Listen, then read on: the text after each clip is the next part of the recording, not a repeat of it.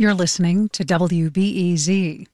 Before he was president, Illinois State Senator Barack Obama got a state law passed that was supposed to help root out racial profiling by police. Initially, the police departments across the state were resistant, but actually they came to recognize that it would allow them to do their jobs better and communities would have more confidence in them. But 20 years later, an investigation by WBEZ and the Investigative Project on Race and Equity shows that racial disparities in traffic stops have only gotten worse. WBEZ's Michael Liptrot reports. It's April 7th, 2021, around 10 p.m., and James Etienne is sitting in his car near Lower Michigan and Lower Wacker in downtown Chicago. He's talking on his cell phone when he's approached by two uniformed police officers. What you doing? Waiting on somebody or what? Huh? You waiting on somebody? I work at the restaurant. I just finished my shift and I'm just trying to be on the phone right now. Literally. Alright, let me get your ID real quick. Did I do something wrong? This is Etienne's fourth time being stopped by police in the last 2 years. The reason is usually different, but it's often small. Broken taillight, improper display of a license plate. This time, it's for standing in a tow zone, in the middle of the night in an empty corner of the city. The officer takes Etienne's license back to a squad car to run a check. It's clear, they don't give him a ticket. Listen, man, there's been 3 shootings in a week in this area, so that's why we're out here. So it ain't personal, okay? Here's your license. Are you serious? Have a good night, okay? It's a common scene across the state. Black drivers stopped for tiny infractions. Their licenses checked, sometimes their cars searched. African Americans are 14% of all adults in Illinois, but they were the subjects of almost 31% of police traffic stops statewide in 2022. That's according to an examination of data for more than 42 million traffic stops over the past 2 decades conducted by WBEZ and the Investigative Project on Race and Equity. In Chicago, black drivers were stopped 4 times as often as white drivers.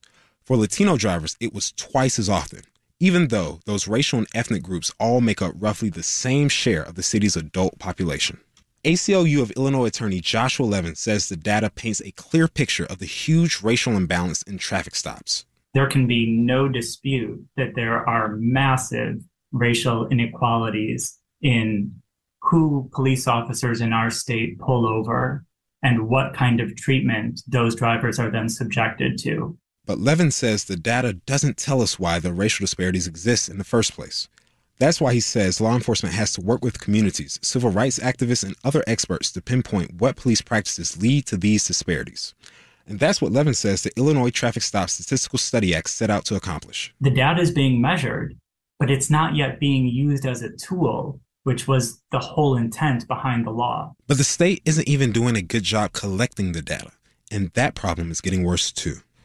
In recent years, about 1 in 5 police departments have failed to report their traffic stop data, flouting state law. An example, LaGrange in the western suburbs. The police department there didn't submit any data for 2021. And the latest official report has LaGrange down for 1 single traffic stop last year. Village manager Jack Knight says it's because of staff turnover and computer problems. As soon as we were made aware of it, obviously we took steps to remedy it, but we were unaware up until that point. For 2019, one of the last years that LaGrange did report its data, our analysis shows black drivers made up a higher percentage of individuals stopped compared to their share of the local population. And Latino drivers got tickets more often than white drivers. We asked Knight about those numbers. Your summary of statistics, it's not something that we're aware of, nor do we really spend much time analyzing. I think, there's, as you work with statistics, there's correlation without causation. There could also be several other factors that play into some of the numbers that you're seeing. In 2008, state leaders launched an oversight board to help make sure police departments report their traffic stop data and work to eliminate racial profiling.